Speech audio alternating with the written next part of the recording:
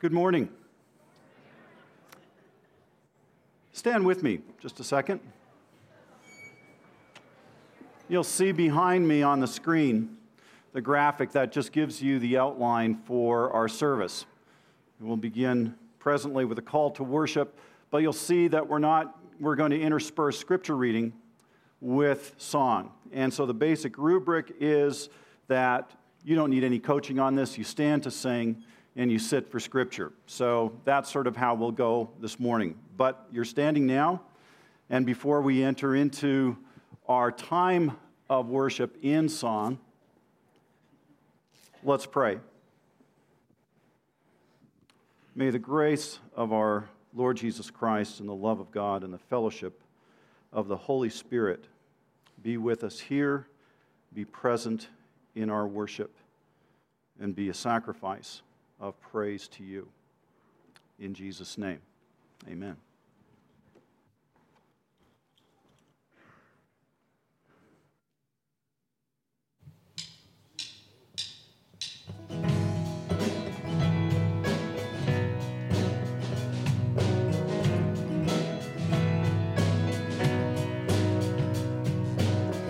We stand and lift up our hands, for the joy of the Lord is our strength.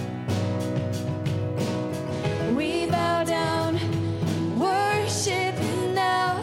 How great, how awesome is He.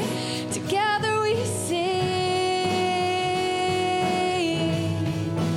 Everyone sing.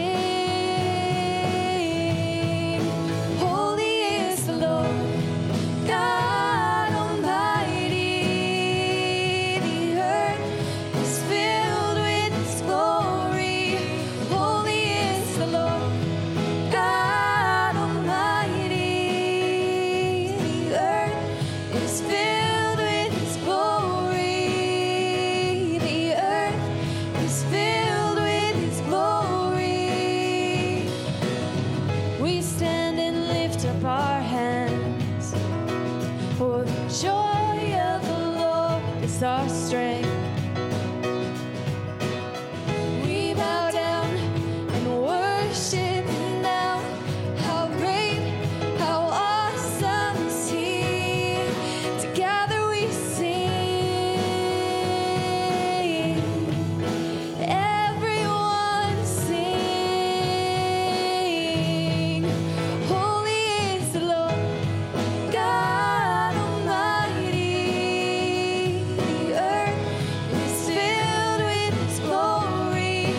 Holy is the Lord, God Almighty. The earth is filled with His glory. The earth is filled with His glory, and it's rising up all around. It's the anthem of the Lord's renown, and it's rising up all around. It's the anthem of the Lord's renown. And together we sing. Everyone sing. Together we sing. Everyone sing. Holy is the Lord, God Almighty.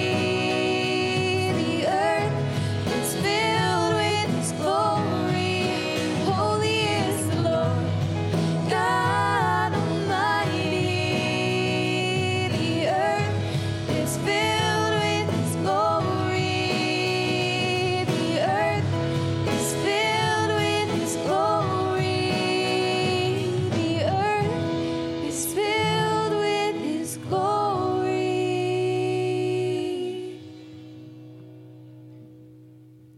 You can have a seat.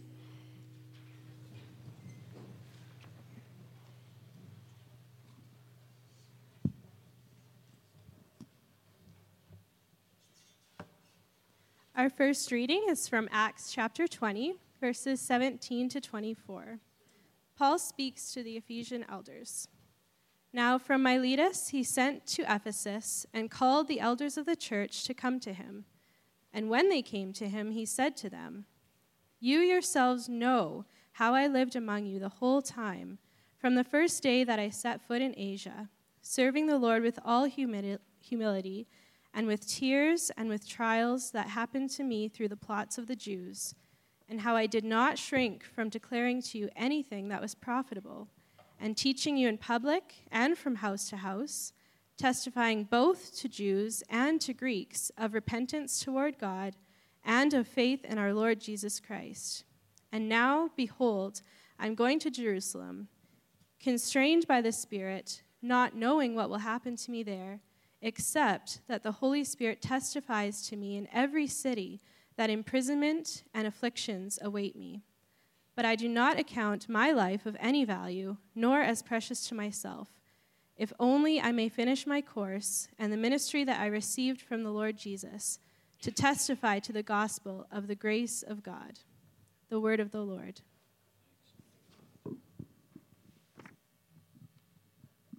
You can stand again.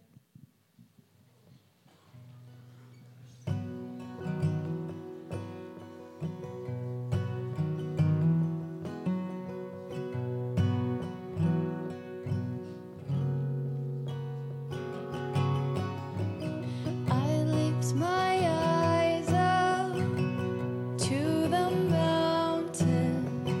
Where does my help come from?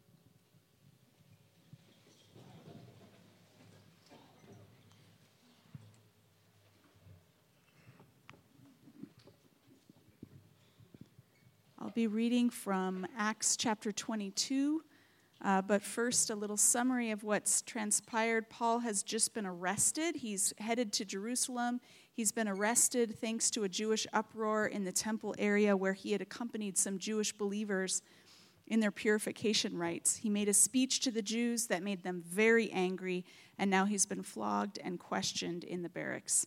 Picking it up in chapter 22, verse 30. The commander wanted to find out exactly why Paul was being accused by the Jews. So the next day he released him and ordered the chief priests and all the members of the Sanhedrin to assemble. Then he brought Paul and had him stand before them. Chapter 23, verse 6. Then Paul, knowing that some of them were Sadducees and the others Pharisees, called out in the Sanhedrin, "My brothers, I am a Pharisee, descended from Pharisees.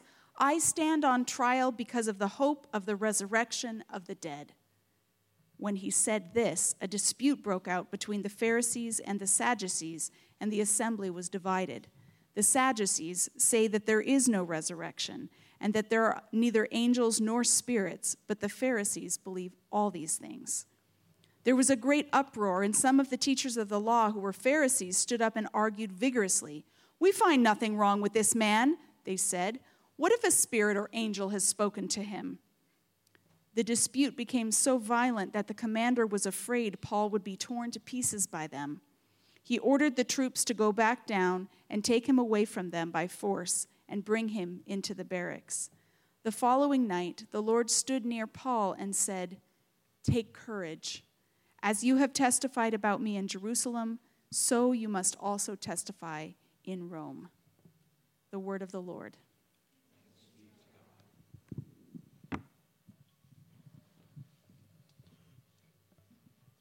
You can stand again.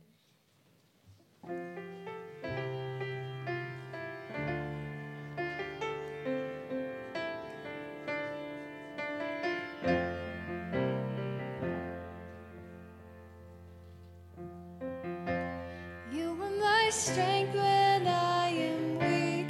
You are the treasure that I seek. You are my all in all. Seeking you as a precious jewel, Lord, to give up I'd be a fool.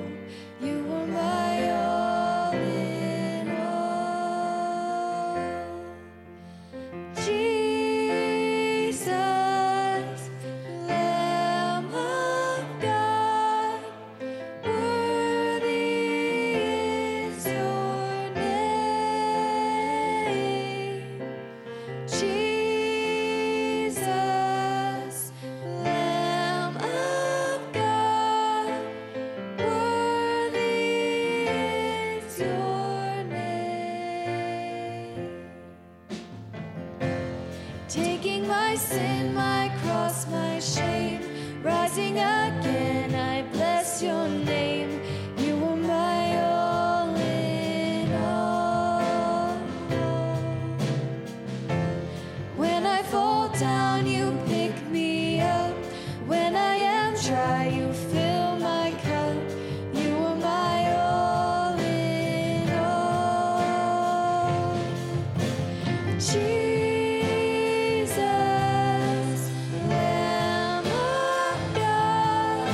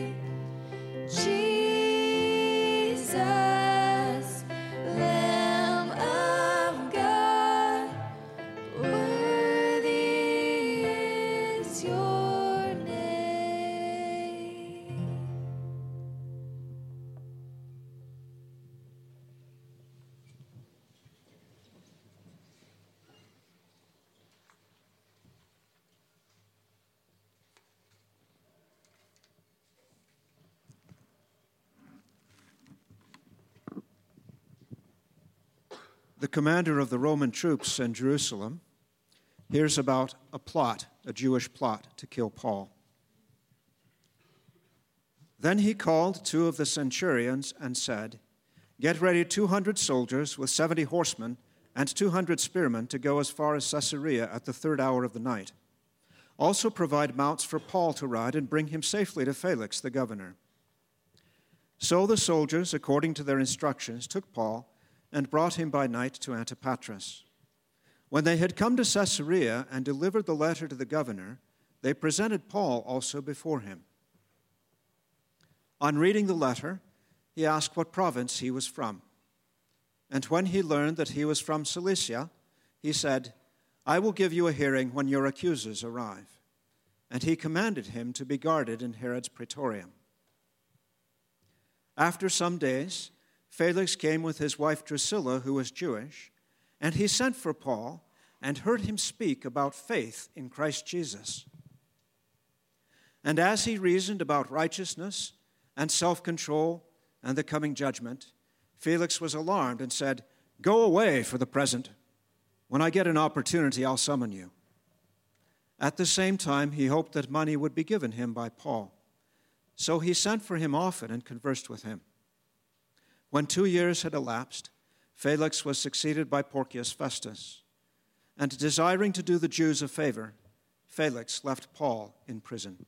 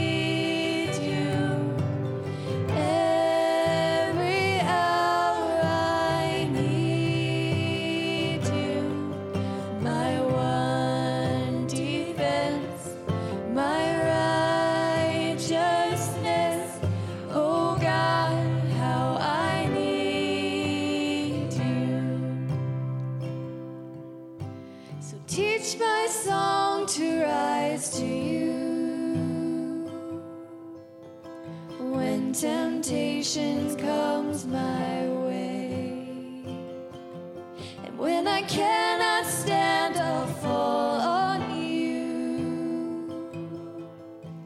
Jesus, you're my hope and stay, and when I cannot stand,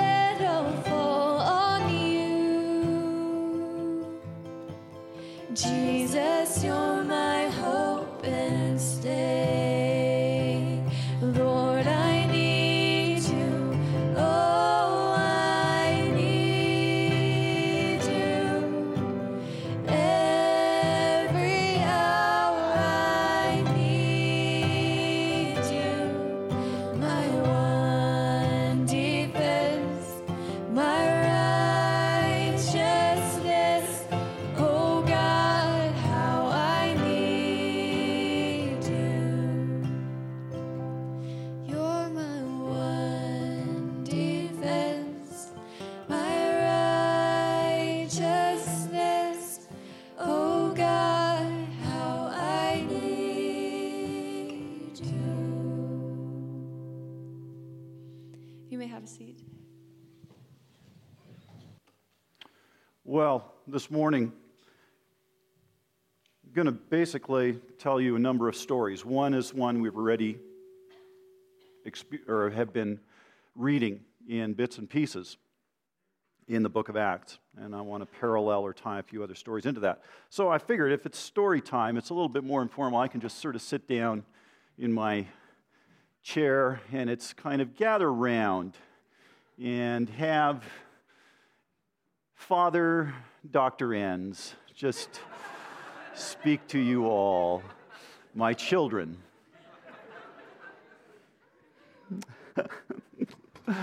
But before I do that, let's pray. Heavenly Father, may the words of my lips and the meditations of all of our hearts be acceptable in your sight, O Lord, our strength and our Redeemer. Amen.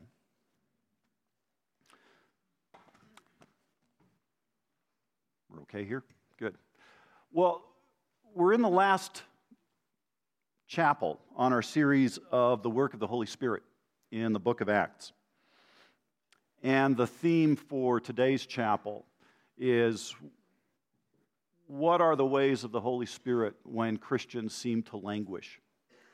And our reading thus far has brought us to a point in Paul's life where that seems to happen. Things are on track, first of all, for crisis, and then there's this promise in the midst of that he's going to get to Rome, and then he's in Caesarea, and then all of a sudden the whole thing stalls. So let's just recap a little bit what this story is all about, because it covers quite a swatch of material, and it's helpful to get in our minds what the whole sort of story is.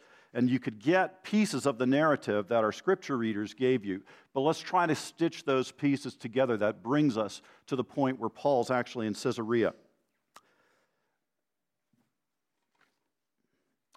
So, step one. Paul is on his way to Jerusalem, and he is in Ephesus, and he's stopping. It's sort of a farewell tour. We also think that Paul, very likely at this time, may have been carrying this collection of finances that he had been raising for the longest time among the richer churches in Greece to take to the poor and impoverished churches in Judea, in the Jerusalem area. And so he's on his way, and at every stop, he gets reminded that what is happening, what awaits him in Jerusalem, is not going to be pleasant, okay? He's been busy in Greece, he's been raising support, and Paul is obedient, even though the Spirit has shown him that what awaits him are imprisonment and persecution. It's kind of ominous, kind of an interesting parallel that Luke is painting for us here. Much like Paul's predecessor that Luke described in his gospel. Jesus is going to Jerusalem, and he knows what awaits him here. And there's a kind of an interesting parallel where Paul also is now on his way to Jerusalem, and he knows it's not very likely going to end happily for him. And so he gets, at stage 2 or step 2, we get the arrival in Jerusalem. And what was supposed to be a kind of a diplomatic sort of smoothing over of the waters, the assurance that Paul was no threat to the Jewish authorities, goes sideways very, very quickly. He's in the temple. He's identified by some Jews as a rabble-rouser, a troublemaker, a traitor to his own people. These are very serious threats. He's accused of desecrating the temple, of actually bringing actually bringing Greeks into a part of the temple that was for Jews only. And very quickly, as can often happen in a crowded temple situation, the rumor mill gets going, a mob forms, and everybody wants Paul's blood. They want this traitor's blood, so much so that the Roman guard has to be called out to intervene and bring peace and order very quickly. And so there's this intervention. Paul, because he is Paul and never wants to back down from a good challenge, asks permission to talk to the crowd. And so the centurion has tamed things by now, and he says, okay. And so Paul steps forward and he begins to do what Paul does, and that is testify. Testify to a changed life in Christ. He shares his Damascus Road conversion experience. He testifies to the reality of the resurrected Jesus. And the resurrection is what keeps Paul on point time after time after time. And then he gets to the point where he tells them about his commission by Jesus, that he is going to send him to the Gentiles. And for the crowd, that's a bridge too far. And they just say enough. That's you're dragging Gentiles here. How dare you? And so mob violence erupts once again, and it's only with the intervention of the centurion and his military cohort that they're actually able to get Paul out of that situation and to relative safety. And there's a real ironic thing going on here, right? Where is Paul's safety? He's taken back to the military barracks of Rome for protection. And Roman soldiers, being Roman soldiers, they're doing what they're going to do best. They want to get to the bottom of this. So Paul seems to be the troublemaker. Let's ask him. But they have not a funny way of asking. They have a very Roman way of asking. We'll lash him up and beat the ever-loving tar out of him, and then we'll ask him the questions that we want the answers to. And so they're about to do that, and Paul says, are you going to do this to a Roman citizen? And boy, does that change the picture in a hurry, right? Centurion, he realizes all of a sudden he has come very close to committing a major, major infraction which could get him in a lot of trouble. And so he has Paul released. At least the initial situation is diffused. Paul plays his citizenship card there. And now the centurion says, okay, rather than beat first and ask questions later, maybe we can get this sorted out if we put you in front of the Jewish ruling council, because it has to do with a dust-up between you and the Jewish leadership. So let's summon them together, let's stick you in there, and let's see what happens. And so Paul realizes he is in the middle of a very hostile room. Right? Got some Sadducees, got some Pharisees, but the jury's pretty much stacked against him. But he knows one thing. He knows, being a Pharisee, that the Pharisees are about the resurrection and the Sadducees are not. So, sort of throwing the cat among the pigeons, he says, well, folks, today I am on trial for the resurrection. And very quickly, the Pharisees go, yeah, he's our guy, right? And the Sadducees go, no, there's no such thing as a resurrection. And the Pharisees are they're tossing him back and forth. It's, they might not like Paul, but all of a sudden, Paul is their guy. It's a little reminiscent of a situation, well, probably several situations, but back in the 60s, United States President Lyndon Johnson, who came in the wake of Kennedy's assassination, was he was a notoriously good deal maker as a president. And at some point, he would have a nomination for a key posting. And this posting might be very important, whether it was a justice or a key cabinet post. And he knew he was putting forward an unpopular guy, even by his own party's, the Democrats' standards. But he would work the phones, and he'd get on the phones to the various members of the House committees that had the approval or were part of the hearing process for approving this particular appointment. And he knew he was going to encounter resistance from his own party, but he would say, okay, yes, I know he's not a very nice guy. He used a somewhat less savory term. No, he's an SOB. But remember, he's our SOB.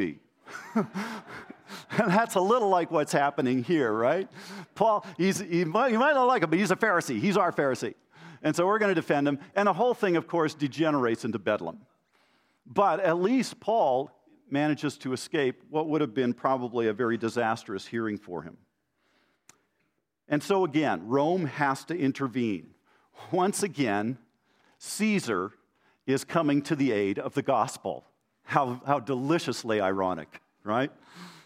Paul is under protective guard of the centurion. Caesar is giving King Jesus protection. It's great. And I think Luke is really enjoying telling us about this in Acts. So we get to stage 4. Paul is in the military barracks. I think I want to advance a slide here, see what happens. Nope, that's too far ahead. Let's keep. Okay, so we're in 23 here. And even though there's been this high adventure, and Paul knows that he has walked into something that he has been forewarned about, it seems that even Paul, and we get this sense that he was a really, Paul was a tough guy. He could endure lots, and yet Paul has his moments of weakness. He has his moments of not necessarily self-doubt, but I think fear and despair. After all, he has been through the ringer in his life. He knows what it's like to get beaten up. If we read his persecution CV in 2 Corinthians, he says, I've been whipped 40 lashes minus 1 5 times. I've been beaten with rods 3 times. I've been stoned and left for dead once. I've been shipwrecked 3 times. I've been hounded by bandits. I've been preyed on in the city, in the countryside. You name it. Paul has been there. And it seems that at least at this point, that those experiences haven't made Paul braver, but they've given him a sort of a sense of, oh no, not again. And so Luke tells us that Paul gets the assurance that he needs. And it's this very direct presence, this very direct visitation of God. And just this phrase, he stands near him and he assures him that this isn't going to be it, that this isn't going to end in death and disaster. We're going to get to Rome. Just hang in there. Take courage. Now, first of all, I'm going to take a drink of what you all think is water.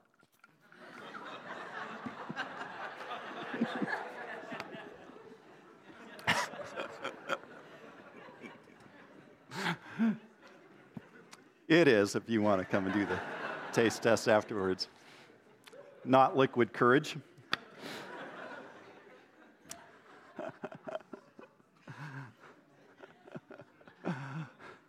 I don't know if any of you have had a sort of a direct encounter. Like Luke doesn't even describe it as a vision. He says God stood near him. There's this immediate presence that Paul somehow seems to need. And I was casting about in my own experience for something that would be like that. When did God come alongside me at times of despair and discouragement? And one experience came to mind. It's still crystal clear in my mind today. I was an 18-year-old kid, just my first time away from home. I was at Cape and Ray Bible School up in Carnforth, or just outside Carnforth up in England. And, a young teenage kid. And I can't even remember what had happened. I think I had some kind of a falling out with a friend. And some kind of a relationship that had just sort of gone on the rocks. And all of a sudden, I was really homesick and felt very alone, very frustrated, and maybe a little bit betrayed. And I was just kind of pouring out my soul to God and saying, what is going on here? I don't even know if I should be here. And so that evening, we would have 2 evening session lectures in the mass conference hall. And I sat at the very back on an aisle row. And so I'd come there a little early. I was just sitting there and probably feeling a lot sorry for myself, but just mulling over what had happened and feeling in the depths of despair. Well, not the depths, but feeling very, very depressed and distraught. And as people were coming in, and it came time for the session to be called to order for our first teaching session, in about the space of about 2 minutes, 3 different students passed by me. They were students that I knew, but weren't necessarily close friends, and they were on their way to their seats up at the front. The one was a young married husband. He came by and he just touched me on the shoulder. Didn't look at me. No words were exchanged. It was just a tap and going on. A few seconds later, a young woman comes by, gives me a tap on the shoulder. This never happened, right? Third time. Good Trinitarian theology here, right? Just to say, this wasn't a coincidence. Another student came in and just gave me a tap on his way. They had no idea what they were doing. Perhaps just casual friendship acknowledgement. But as a rule, that didn't happen. And yet, boy, I tell you, at that minute, well, it was like God talking to me. And it was special. And he gave me that which I needed to be assured that things were going to be okay. There was going to be a reconciliation with this relationship. And sure enough, there was. So God gives us that which we need for the circumstances we're in. And I think just as Paul had it in a very dramatic way, I had it perhaps in a less dramatic way. It was just as real. Those people were Jesus to me. Well, anyway, we press on. So, stage 5, there's a plot to assassinate Paul. It's discovered by his young nephew, the guard of, or the centurion and his cohort are informed, and very quickly to diffuse what seems to be escalating into an extremely violent situation, which is not going to look good on the centurion's CV. So he wants to pass Paul up the line as quickly as possible, get him out of Dodge. And so there are 40 Jews that have they've come together and they've formed a 40-man hit squad, and they're going to kill Paul, and they're not going to eat until they get to do the deed. This is found out. Rome's response: we aren't just going to match you person for person. We are going to make sure that you don't even dare try this. So 70 cavalry, 200 spearmen, 200 regular infantry, 470 people, armed guard, and they're going to take Paul up to Caesarea. 40 guys against that, not a chance, right? So here again, God is looking after his own. And Paul suddenly finds himself in the regional capital of Caesarea Maritima. Now, that's Caesarea Maritima today. It's on the coast. It's a lot of ruins there. That is now. Here's a mock-up of what they think it looked like back then. It was a city built by Herod the Great, and it was a massive monument to his own ego and his ambitions. He built a sort of state-of-the-art harbor. He had all the sort of amenities that a Roman city would have. So it was like a major port, kind of like San Francisco, and yet a kind of a playground. So San Francisco meets Las Vegas, right? For the rich and famous, sort of a Club Med on the coast. And here is where the governor has his seat, and it's where Paul ends up. Paul comes there, and he is put up in Herod's Praetorium. Now, it's not standing today, but this is just a little picture of a part of Herod's Praetorium. Herod didn't do things by half measures either. This is what remains of it, and that is a freshwater swimming pool that looked out on the beach. Now, I don't know if Paul had access to the pool, but he doesn't seem to be in really bad digs, okay? So all of us, and he's sort of under house arrest. Felix receives him, puts him under house arrest, wants to find out what's going on. The plot to assassinate Paul has long gone, and now he awaits a trial. So it seems like sort of things are on task. God has assured him, we're going to go there, we're going to get to Rome, and then the thing just sort of stalls. Felix is not interested in getting Paul to Rome. He wants a bribe from Paul. He's just a typical cynical politician. Maybe I can get, maybe you can get, what's your freedom worth to you, Paul? You want to negotiate? And so he calls Paul frequently and is kind of interested in him, but not too interested, especially when he starts preaching about the resurrection. And then he says, no more. And he just lets him languish. And Luke tells us very quickly that this is what happened for 2 years. And then, desiring to do the Jews a favor, he just leaves them in prison and heads back to Rome when he's recalled. And so what's happening here? Where is the Spirit? We don't know what happened during these years of standstill. Luke doesn't give us much of a description. But what we do know is that, or it seems, there's no miracles. There's no conversion. Felix doesn't suddenly have a come to Jesus moment. There's no healings like there was in Ephesus, where Paul's shadow is falling across people and they're coming to faith. They're being healed. There's no massive revival. It's just Paul in prison, languishing, waiting. Waiting for what?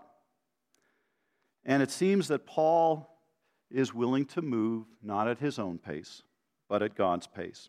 Ironically, prison is about the safest place for Paul to be right about now, because if he did get free, the Jews would probably kill him. They've got a price out on his head. And so we have 2 years of probably nothing but mundane, ordinary stuff. He can see visitors, but he's under house arrest. His movement is restricted. And so what does Paul do when he's not out doing the spectacular work of ministry? What does ministry look like in the ordinary humdrum of routine? People who served in the trenches in World War I basically defined their experiences like this. It was long stretches of boredom punctuated by bursts of pure terror. And maybe it might not be bursts of pure terror, but oftentimes that's what ministry is, isn't it? It's long stretches of doing ordinary, mundane stuff with a few bursts of kind of adrenaline on, in the spotlight activity. And perhaps during these long stretches, what are we doing? How is the Spirit at work when we're tempted to just sort of think, what's it all about? Where is this going? So what's Paul doing during these 2 years of house arrest? What's the Spirit up to? Well, I want to make one informed guess. So it's a bit of eisegesis here, but I think I'm on pretty safe territory based on what we know about Paul from elsewhere. Paul, in one word, is practicing. Now, I'm going to switch from a military metaphor to a sports metaphor. Paul is practicing at being a Christian. Paul used not only military metaphors, but he used athletic metaphors as well to talk about what the gospel was like. And for every minute an athlete or a team is in the crucible of competition, there are hours and hours of practice. The spotlight comes on at certain times, and we're the spectators, when we're marveling at athletic prowess, and we're cheering and we're caught up in the match. But how many people show up and cheer at practices? It's pretty ordinary, isn't it? It's pretty mundane. Practices are routine. They're about repetition. They're about gaining muscle memories. They're about working on the specific fundamentals of your sport, technical skills. You perform tasks over and over again so that when you're fatigued and in the heat of competition, your muscle memory is just so ingrained you don't have to think about it. You just do it. Well, maybe that's what Paul is doing. Maybe he is practicing for what he knows is going to be at some point a command performance. Let me give you an example of what this might look like.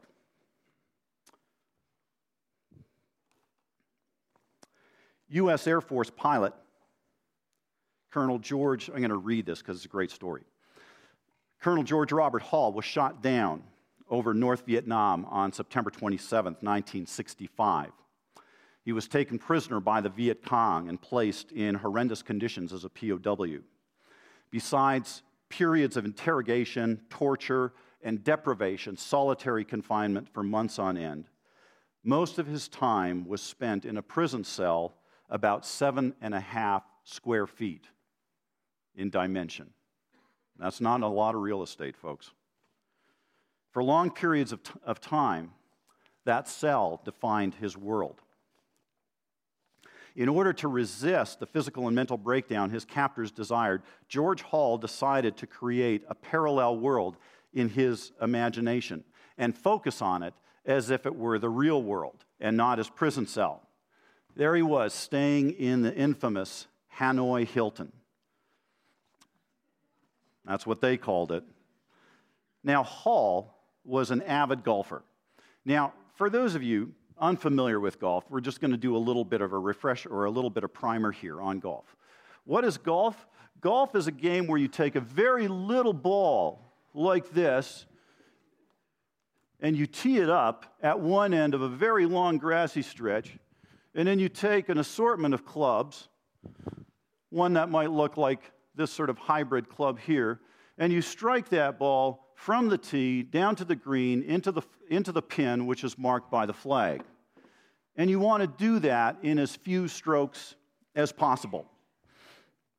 A short hole, say one that is under 250 yards or so long, is considered that these holes have standard scores that expert golfers are supposed to be able to achieve. It's called par.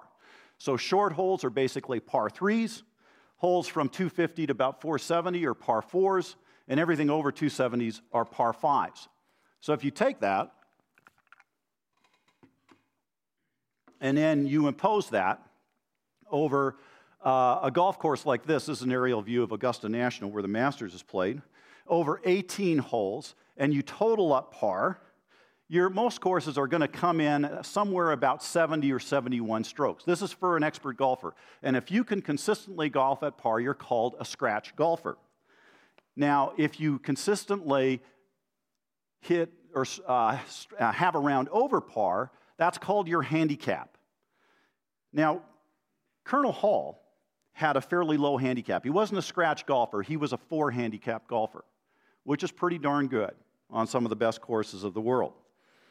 So that was before he was shot down in Vietnam.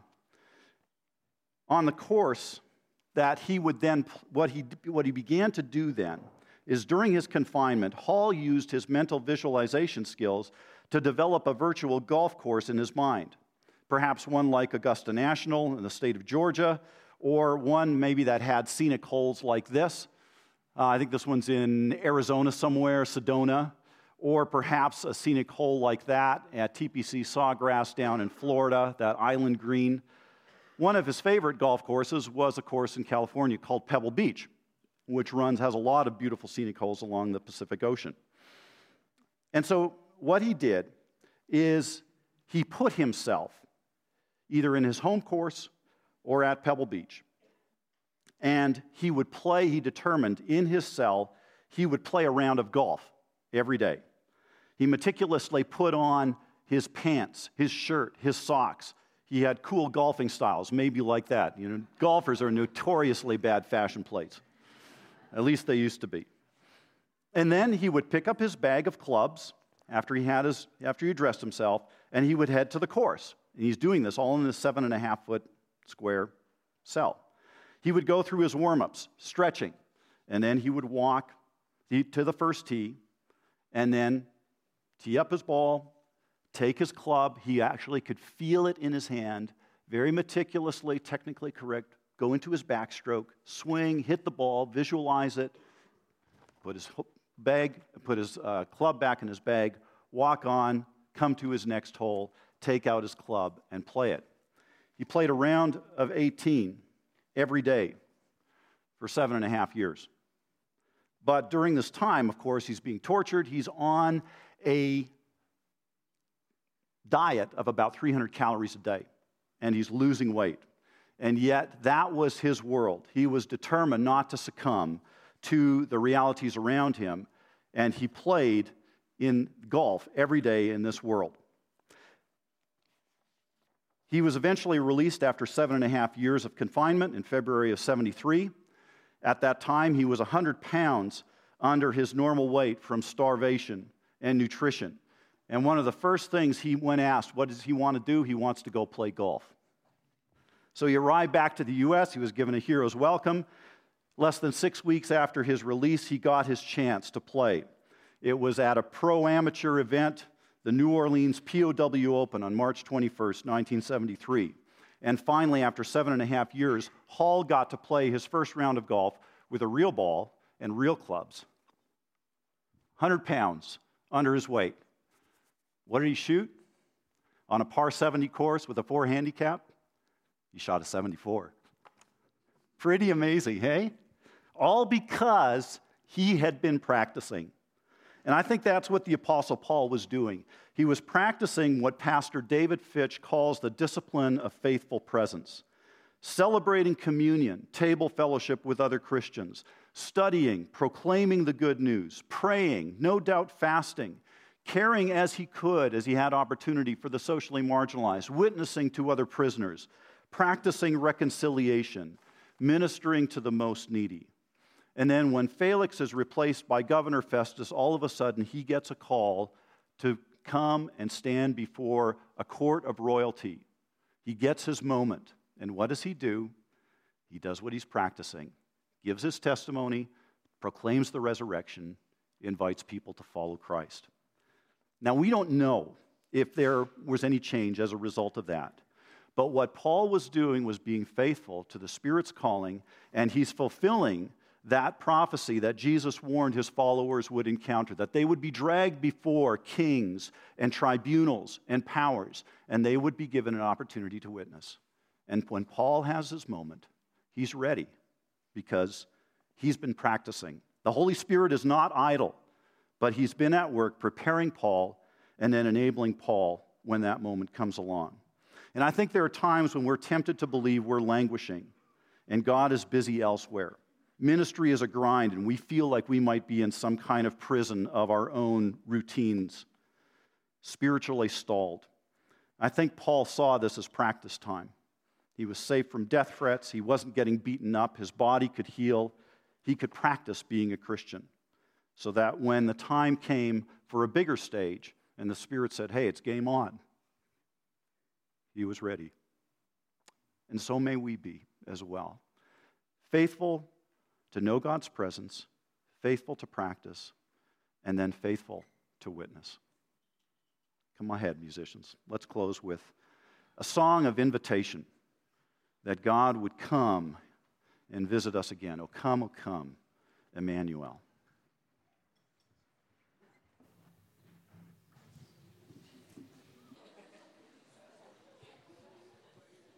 I didn't do it.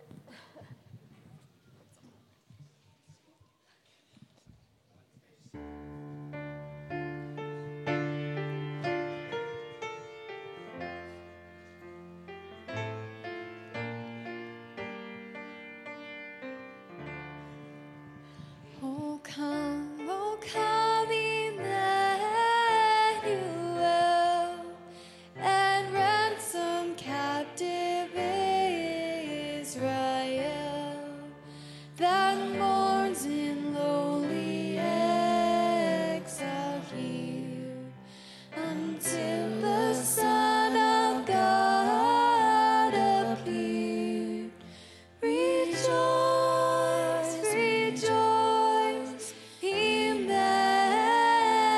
Emmanuel shall come to you, O Israel.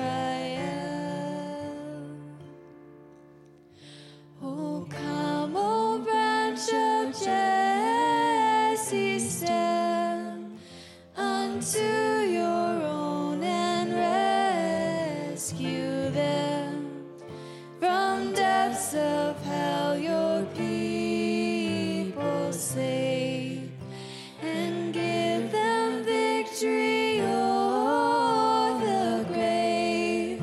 Rejoice, rejoice, Emmanuel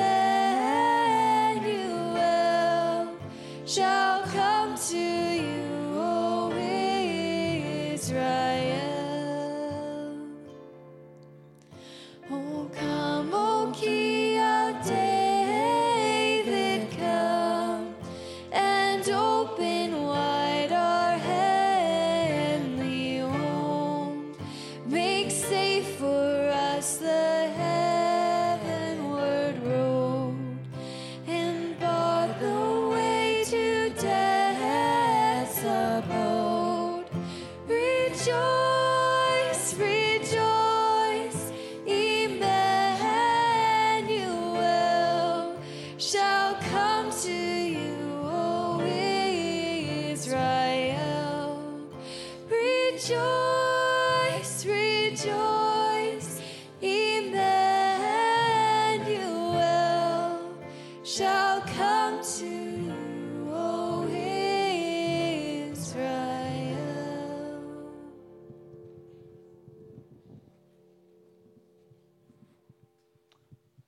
Let's just get the final slide up there. Good. One more. The Lord be with you. And also with you. Let us depart in peace to love and serve the Lord. Thanks be to God. Hallelujah. Amen.